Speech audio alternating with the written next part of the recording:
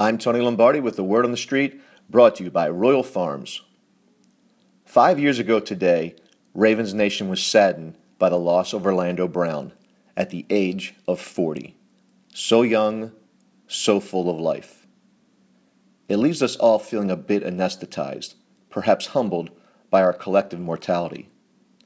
When I think of Zeus, I recall a beast of a man on the field, a player you wanted on your side, because when the game was on, he was ferocious.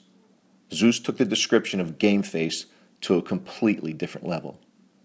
I'll remember him as a mauler, just as much as I'll remember him for shoving referee Jeff Triplett to the ground after the official mistakenly hit Brown in the eye with an errant penalty flag. When I think of Zeus's alter ego Orlando, I will remember a gentle giant, a happy-go-lucky man who took pride in his ride. He loved his cars, a guy who would show up at a Ravens Roost bull roast and enthusiastically extend that huge mitt of a hand. But these things aside, the lasting image I'll have of Orlando was in Westminster several summers ago during Ravens camp. Brown showed up wearing a Spud Webb jersey. The irony of this behemoth of a man wearing a tiny NBA player's jersey was both comical and revealing.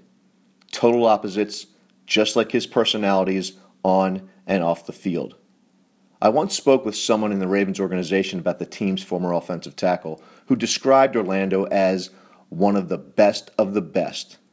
I was told that he and Ray Lewis were the hardest workers to come through the building and that Orlando would do anything for anyone at any time. Rest in peace, big fella. Ravens Nation still misses you. I'm Tony Lombardi.